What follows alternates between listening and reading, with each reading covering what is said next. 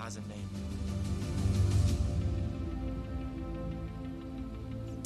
Well, thanks for joining us this morning on the first Sunday of 2023 where we're together, right? We've spent the last couple weeks doing some different stuff with Christmas and New Year's falling on Sunday, so we switched some things up. So thanks to those of you who were able to join us on Christmas Eve at the warehouse, and thanks to those of you who joined us last New Year's Eve for our worship night, and a special thank you to everybody that put work and time into those two things.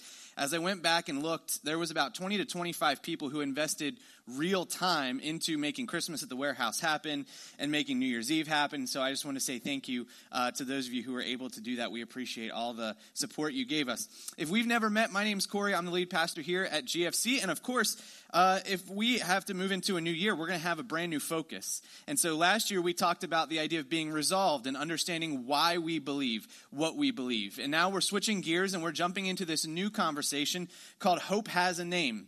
And over the last couple of years, we've used those words or those ideas or those themes to kind of structure how we go through what we're going to study and what we're going to process as a church during this calendar year. And so I'm going to share a little bit more about what this means a little bit later, but our whole conversation today is going to be about this idea of hope and how we as a church and we as followers of Jesus exude hope and teach hope and show hope to other people.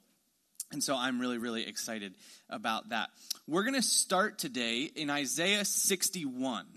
And so we've actually spent a lot of time in Isaiah recently. We spent some time in Isaiah in our Christmas series. And you might say, well, Isaiah doesn't have a ton to do with Christmas. Well, we looked at the series or the story before the story so we can understand the significance of the story. And so I thought, you know what, let's start in Isaiah again. He's going to come up a few times today and kind of set the stage for where we're going for the year. So again, if you would like to, you can always follow along. By the way, if you're new with us, on the back of this Next Steps card, we've got the little QR code. You can scan that with your phone. We have a follow along page, which gives you all the verses and all the notes. You can submit a prayer request or even ask a question if you'd like. So you can use that, or we'll have the verses up on the screen for you. So in Isaiah 61, starting in verse 1, this is what it says. The Spirit of the Sovereign Lord is upon me, for the Lord has anointed me to bring good news to the poor. He has sent me to comfort the brokenhearted and to proclaim that captives will be released and prisoners will be freed. This is an interesting verse. A lot of hopeful things in this verse, right? And the cool thing is Isaiah writes this verse, but later Jesus actually quotes this verse. And so when we connect that, we go, okay, so here's this question or this statement at the beginning in Isaiah here, at the beginning of 61, and then Jesus has this conversation. So this is an idea that's kind of spanning through some scriptures here. And the first thing I want to ask us today and kind of help us process is this question. Why did Jesus save you? Or why did Jesus save me? Or why, if you're not a follower of Jesus, why do we believe Jesus offered to save you? I don't know if you've ever processed that question. But like, if you're a follower of Jesus, at some point, you realized or came to the reconciliation that you are a sinner, that you've done wrong things.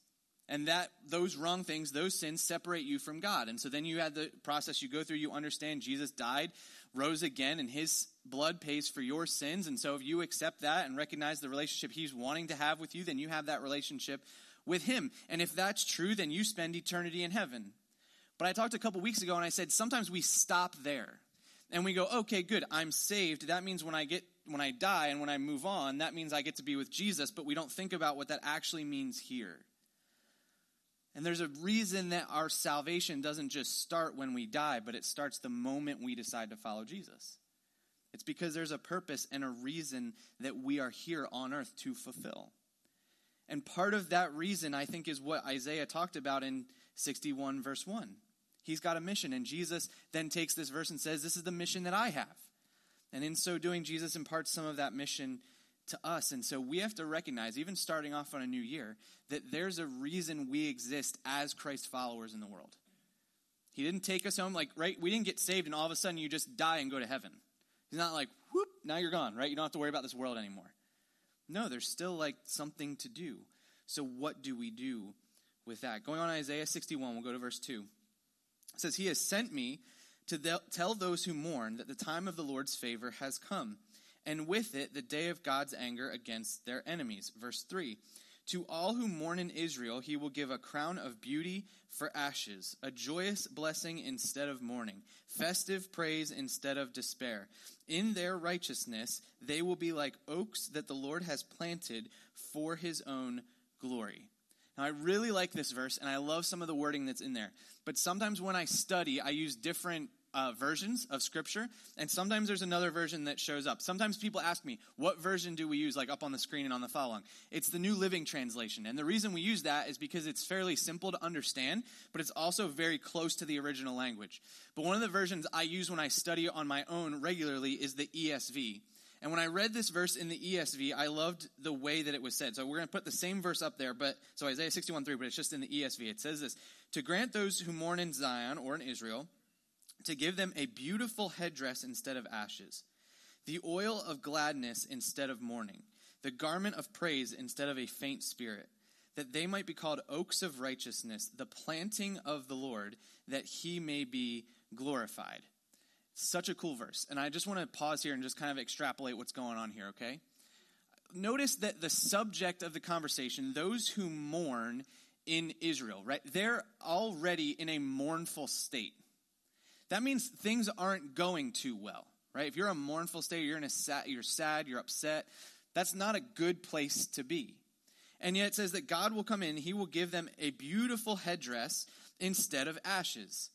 And if you remember what would go on in Bible times, like if there was sadness, if there was mourning, they would find themselves in sackcloth and ashes. Think about it this way, just like really plain, itchy clothes, and they would put ashes on themselves. We as Americans don't love all the time to show emotion, right? Like maybe when we're excited we'll show it, but like if someone starts crying, sometimes it just feels awkward, right? Like I don't know what to do with this, right? We don't really get necessarily what to do with emotion sometimes. Back in Bible times, totally the opposite. Right, they were like, if you're upset, I'm going to tell everybody. And I'm going to tell everybody by wearing these clothes and putting ashes on myself. Right? You are all going to know that I am in a state of mourning. But it says that God will give them a beautiful headdress instead of those ashes. That they would be showing that they are happy and glad and upbeat instead of the ashes that they could be mourning in. So the oil of gladness instead of that mourning. So there would be gladness in them instead of mourning. And the garment of praise instead of a faint spirit. This one's really cool. And as I did some study and I was looking around, seeing other people and reading about other people interpreting these verses, I came across this one pastor who talked about it in reference to worship. And he said, the subject of these verses, they're in a sad state, right? We already established that. He said, but what God doesn't do is God doesn't change their circumstances. He doesn't come in and just say, oh, the thing that you're sad about or the thing that you're mourning. He goes, I'm not just going to change that. What I'm going to do is I'm going to give you something so that you can handle it. I'm going to give you something so that you don't have to stay in it. And when he talked about this garment of praise instead of a faint spirit, he talked about it in terms of worship, but he simply said, when you put on that garment of praise, it changes the way you see mourning and sadness. And it changes the way you interact with it. He said, just like when you go outside and it's cold out and you put on a coat. It doesn't change what's going on around you. It doesn't change the weather you have to interact with, but it changes the way you interact with the weather. And so if you're going to go outside and you're going to be in the cold for a long period of time, you're going to put on a coat because it's going to help you stay warm, unless you're one of the crazies at football games that just go out and don't wear a shirt. I don't really understand why that happens, right? But it changes the way you interact with it. What God is doing in this passage is not just simply saying, when I show up in my presence, it's just going to fix everything. Jesus doesn't promise us that when we decide to follow him, that everything just changes and is easy, but he does promise to walk with us through it. And we can look back at these verses and say, yeah, I can put on these things because I know God, and it will change the way I interact with the world around me. I highlighted this idea of oaks of righteousness because we're going to use those terms today. Because I think that's so important, right? He says, if they do this, right, if you look like this, you accept these things God's given you, that they may be called oaks of righteousness, the planting of the Lord, that he may be glorified. So he says, this is what it looks like, right? So here's the first thing. I'm going to give us three things eventually, but here's the first thing. Oaks of righteousness are not controlled by their conditions. Oaks of righteousness are not controlled by their conditions. What do I mean by that? I mean that if we're going to be followers of Jesus, or we're going to be the people that exude what God has given us, we're not going to be controlled by, the cold is not going to change whether we're a follower of Jesus or not, right? The cultural weather is not going to change who we are as followers of Jesus. And so just because the conditions get bad means, you know what, I'm just going to put on what God gave me. I'm going to keep going. It doesn't mean that I'm going to change just because the cultural weather or the cultural conditions have changed. We would not be controlled by them, but what we would do is find our rest in who God is. Now, I want to fast forward to the New Testament. We're going to bounce around a little bit today. I don't usually do that, but today we're developing some things. And so we're going to go to Romans, okay? We're going to go to Romans chapter 15. And we're going to start in verse 8. We're going to read a chunk of scripture here. And this is another really cool passage to kind of take what we're talking about in the Old Testament, especially with Isaiah, and we fast forward a little bit to know that it's true for our context as well.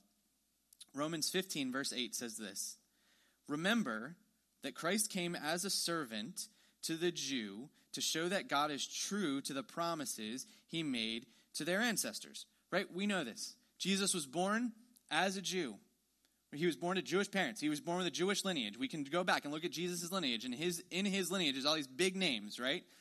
He was born to show the Jews that God had kept his promises, and so that they would know, the Jews would know, that this was the Messiah that was promised to them. But then he goes on in verse 9. He says, "He also came so that the Gentiles might give glory to God for his mercies to them." This is important because guess what? Now we're in, most of us, right? Unless you come from Jewish descent, everybody else that doesn't, like me, now we're in the equation. Because it's not just for Jews, it's also for Gentiles. This was an interesting statement for those people listening because they thought the Messiah was only here for the Jews. They saw the Gentiles as people they didn't want to be included. And this causes problems. If we were to fast forward into Acts and into more of the New Testament, this is an issue where Jews and Gentiles go back at each other for a long time because the Jews that were there at the time thought the Messiah was coming for them, and then the Messiah shows up and goes, nope, the Gentiles are in too. This is a problem.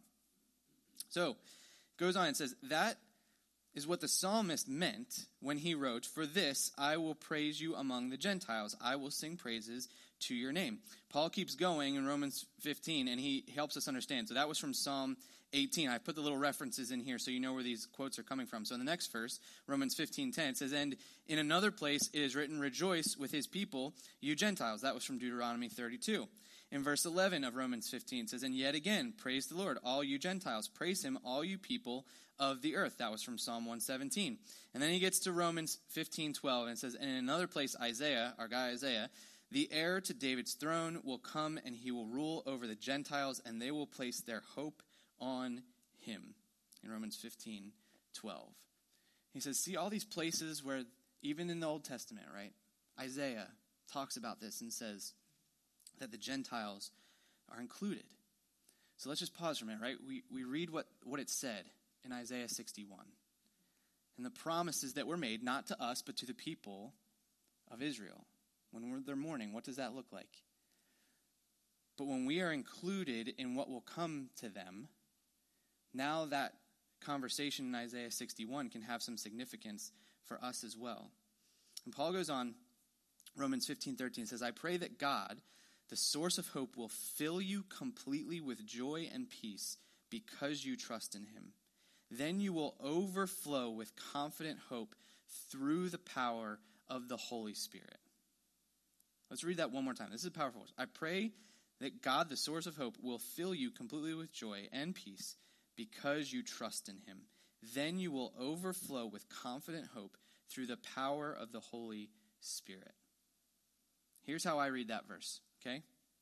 Those of us who know Jesus should be the most hopeful people. Those of us who know Jesus and the hope that he offers should be the most hopeful people. In all circumstances, even when we're in mourning and sadness and life isn't going the way that we want it to, we should be the ones who are the most hopeful. Because how does he describe it in verse 13? Let's just break it down. So how does verse 13 describe the Gentile who follows Jesus, or a Jew that follows Jesus?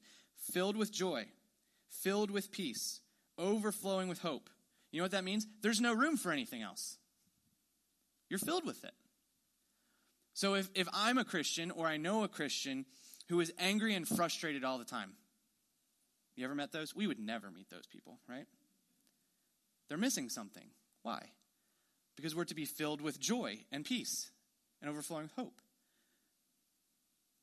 So when we start to, as Jesus followers, exude the opposite, or we stay too long in one place that's opposite to these things, we have to recenter ourselves and say, this is who I am to be because of the hope I have in Jesus. Now, I want to be really clear from it. This doesn't mean that there aren't times of mourning, right?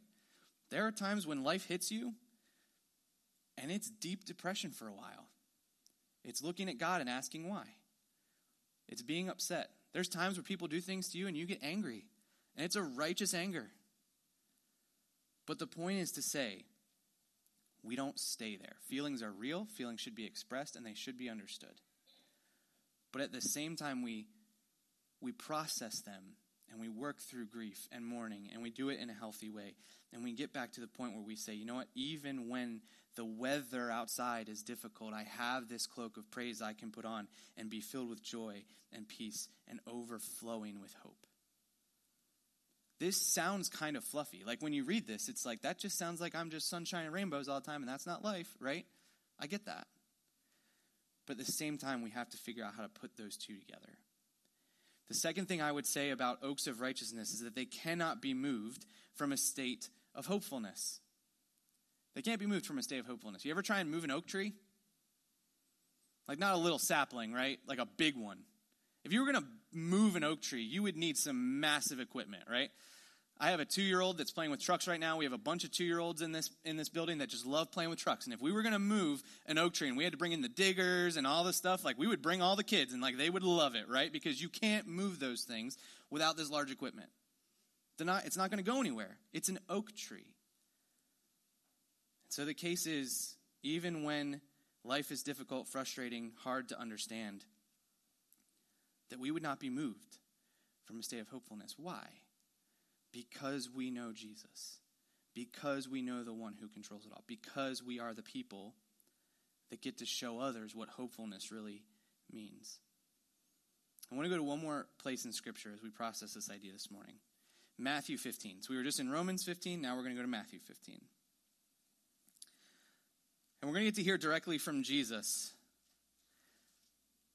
And just like a heads up, Jesus kind of lays a smack down in this conversation, okay? It's a really cool passage. I like it a lot.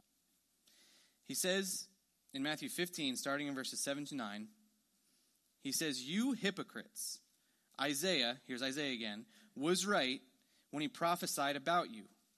For he wrote, 'These people honor me with their lips, but their hearts are far from me. Their worship is a farce.'" That's a great word. "For they teach man-made ideas as commands from God." Now listen, this is the worst kind of insult you could give to somebody in this culture. It's the worst. Because he literally says, you know Isaiah, the guy that, well, we all just read a bunch of times, they all knew him too. He goes, the person that he prophesied about, he was talking about you. And for maybe a moment, the people listening were like, this could be really good. Like Isaiah prophesying and about me, this could be great. And then he goes, nope. "These people honor me with their lips, but their hearts are far from me. Their worship is a farce. They teach man-made ideas as the commands of God." They would rather elevate their preferences to be the commands they follow rather than what God actually taught. And as he's saying this, right, the people that are listening that think they're religiously righteous, the Pharisees and the scribes and others, are hearing him say that the person, Isaiah, that they would have known and studied and wanted to be like and wanted to see the prophecies fulfilled and knew all this stuff about, was talking about them when he talked about these people that were far from him. Nothing could have cut them more to the core. Then going on in verses 10 and 11 says, "Then Jesus called to the crowd to come here. 'Listen,' he said, 'and try to understand. It is not what goes into your mouth that defiles you, but you are defiled by the words that come out of your mouth.'" Again, this is a teaching opposite of what they had learned so far. Right? In the law, it was all about what you did and didn't do and what you could eat and not eat and touch and not touch. And if you didn't do those things correctly, you would defile yourself. And now Jesus, he hasn't died and risen again yet. He's already calling this out and just saying, nope, it's not what goes into your mouth that defiles you. You are defiled by the words that come out. Here's what he's saying. Okay, let me say it a little bit differently. He's saying, what you eat does not defile you. What you drink does not defile you. What you watch or interact with doesn't necessarily defile you. But what it does in here, right, in your heart, what it stores up in your heart, and then what it causes you to do outwardly, that's when you know it defiles you. So if you woke up on, Christmas morning or New Year's morning, or you had family over and you got the bacon ready and you started to cook it and, you ate bacon, that would be totally fine. But here's the problem, right? Let's say you have a family member that's in town that's a vegan. And now all of a sudden it's like, I'm going to make the bacon, I'm going to sit across from you, and you just eat your bacon staring them right in the eye, right? I'm just going to eat it in front of you and look at you the whole time. Why? Because you're being a jerk to them, right? When we take our rights and we say, or what we can do, and we say, I'm going to use it against somebody else, or I'm going to do it to hurt somebody, or I'm going to leverage it in the wrong way, then it becomes a problem. But just to eat or drink it isn't a problem. And so Jesus is helping them understand that this is the switch that's going to happen. It's what's in the heart that matters. He goes on in verse 12. Well, he doesn't go on. Actually, the disciples get a little worried. It says, then the disciples came to him and asked, do you realize you offended the Pharisees by what you just said? Pharisees were high up. They were the ones who were in control of things, and they were looked at well, and they were the leaders. And so the disciples get a little worried. They go, do you realize you've insulted them? This may not go over so well for us. And Jesus doubles down. In verses 13 and 14, he says, every plant not planted by my heavenly Father will be uprooted, so ignore them. They are blind guides leading the blind. And if one blind person guides another, they will both fall into a ditch. Now, take the first part of that verse again, right? Every plant not planted by my heavenly Father will be uprooted, so ignore them. Now, let's jump back to Isaiah 61, verse 3, and let's look at the second half of that verse. That they may be called oaks of righteousness, the planting of the Lord, that he may be glorified. Because if they're not planted by God, if they're not following what I've taught, then they will be uprooted and gone. If you are planted by God, then you will be an oak of righteousness. And some commentators believe that as Jesus spoke in Matthew 15, he was recalling Isaiah 61. Because he just talked about Isaiah, remember? And they would have known what he was talking about. So here's an interesting piece, right? If we are not people of hope, we are blind leading the blind astray. If we aren't the ones offering hope in Jesus' name, then we might as well be leading blind people that are already blind astray. We would be acting as the blind leading other blind people. And who are the other blind people? It's people that don't know Jesus. So if we're caught up as followers of Jesus, if we're caught up in not being hopeful and we're not focused on what God has given us, and we're not putting on the coat when the weather gets bad so that we can continue to engage with culture the way we need to, or whatever we need to do in our lives, and we're going to be the ones that are shaking our fists and be upset and not be the ones who are hopeful, then we're leading other people who might be not followers of Jesus already off the path. Why? Because if we aren't the hopeful ones, why would anybody else want to follow Jesus? I've seen it before. I've heard people say, you people are so frustrated and just angry all the time. Why would I worship a God that does that to me? Right? I'm not saying everybody's like that. But people see that. And people see what it does for us when our faith takes root. And sometimes it's good. But sometimes we follow the wrong things and we lead people astray. Here's the third thing I would say about oaks of righteousness, that they are guides to the glory of God. I've said this before, I enjoy hiking at different times, and, sometimes you go to somewhere that, you're in the woods or you're going up a mountain or something like that, and wherever you start, there's multiple paths you can take, right? And so maybe you look at a map or you've got it on your phone, and if you go this way, there's like a red trail, and there's a blue trail, and there's a yellow trail, and so when you're following it, right, you're going through the path and you're trying to look for, if you're on the yellow trail, you got to find the next yellow tree to make sure that you're still on the path. If you go too far and you don't see another yellow tree or paint on the tree that's yellow, now you've got a problem. You've got to backtrack and make sure you didn't go off course. But here's the thing. If you've never done that hike before, you're following the guide, but you don't know exactly what's coming next. That's who we are to be to people of this world. That we would mark the path to God, even though we don't know necessarily, and they don't know necessarily what's coming next. But that we would be able to say, no, if we take this path and we stay on this road and we take what the scriptures would call the narrow path to God, then we'll get to him. And the same thing is true of, if you really want to break it down, oaks, which way do they point? They point up, right? They're trees that can't be moved. They're trees that point to God. They're trees that guide the way. And so if we are going to be one of those oaks of righteousness, we guide others to the glory of God and point them to him in all situations. And this is where if you tune me out for a second, or you're at home and the kids went berserk, come back for a minute, because this is kind of where the heart of the issue matters, okay? Here's the way I would say this. The amount of hope in your heart measures how much faith you have in your Savior. Here's what I mean by that. If we are filled and overflowing with hope, it means that we believe our Savior is going to come through in the end. It's because we believe in every circumstance, in the worst circumstance ever, that Jesus will show up and Jesus will win the day and Jesus will be the one we're with in the end. But when we don't have hope in our heart, it means we're looking at the situation and saying, we don't trust what God is doing. It can be very easy, and I get it. When we look at culture or we look at what's going on in the world around us, we could look at those things and go, this is so bad. I don't know what to do with this. I remember there was a time I was in youth group, and we did a Super Bowl party, and back then my youth group, that when we would do Super Bowl parties, they would kind of sometimes have somebody come in that was not famous, but they were kind of high profile to give their testimony or whatever.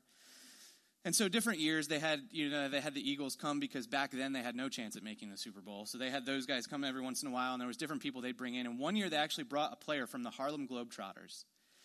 He had actually played in the NBA for a while, for 3 games or something like that. But he said his claim to fame in the NBA was he was fouled by Michael Jordan and then made both free throws. So he was pretty proud of that. But he got to be really good at he was obviously really good at basketball. He was on one of the Harlem Globetrotter teams, and I remember him saying one specific phrase that stuck with me, and I never liked it. And he kept saying, "The world is going to hell in a handbasket." Have you ever heard that phrase before? And he said it over and over again, and he kept saying, that's what's happening in the world. That's what's happening in the world. That's what's happening in the world. And it's easy to look at the world and say, yeah, that might be true. We know the end of the world is not going to be a happy place if we read all of Revelation. But if I trust what Jesus says, then my job is to win as many people as I possibly can so they're not in the handbasket too. And my goal is to show them that that's not the reality that needs to be true for them. And if I believe that, then I will overflow with that hope to offer people and say, this isn't just because we see that there are difficult things happening in our world and there's bad things going on. Just because of that doesn't mean that that's the way it has to be.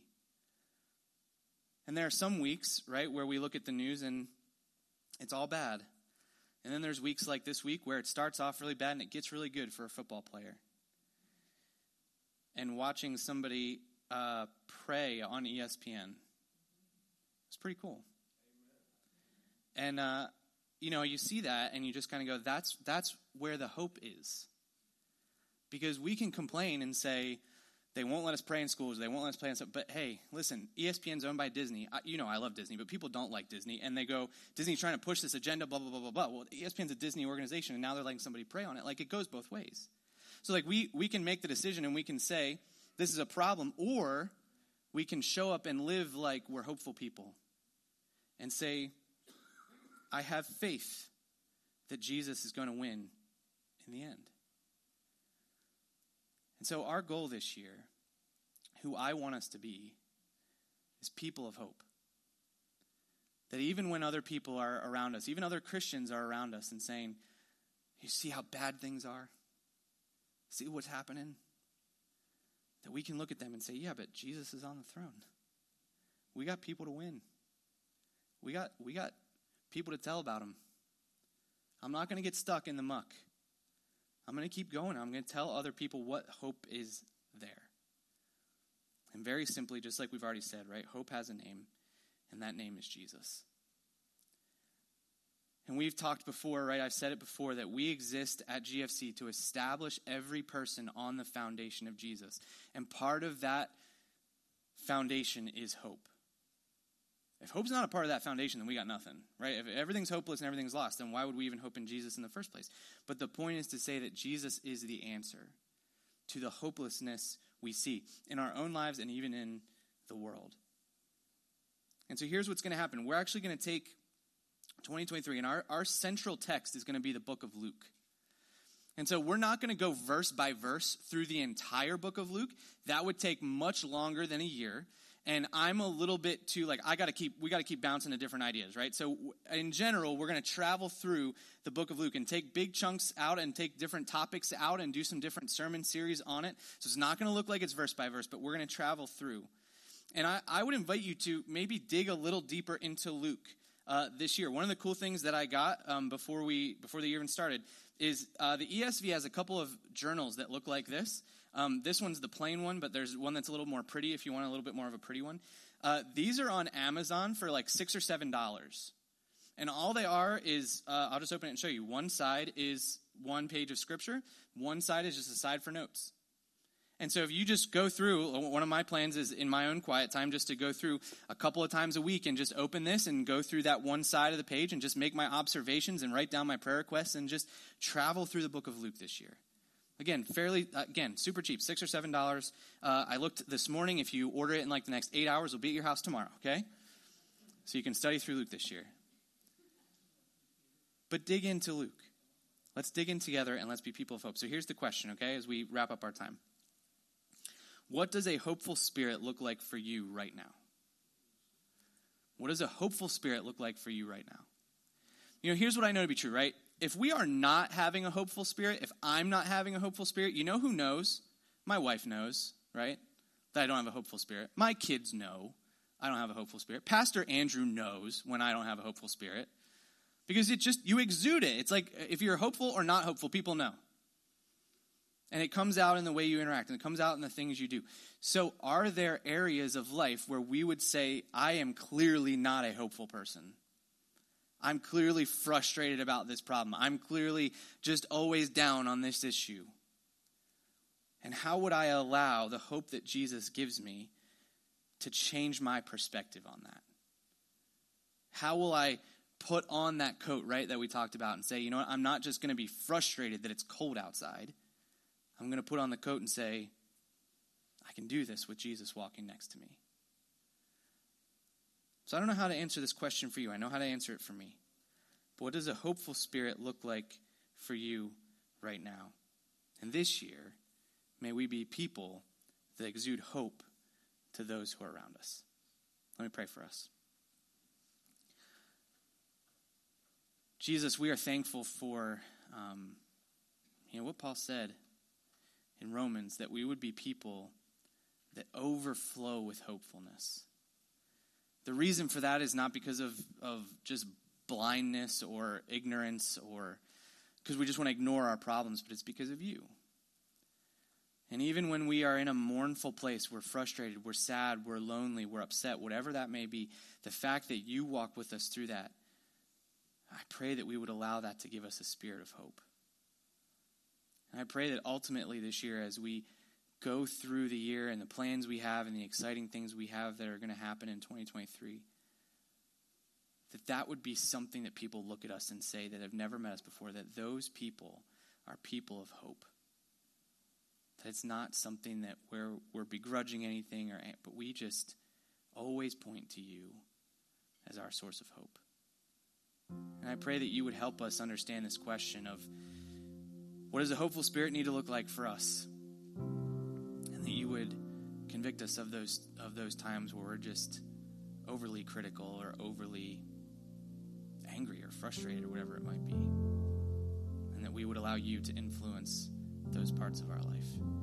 In Jesus' name.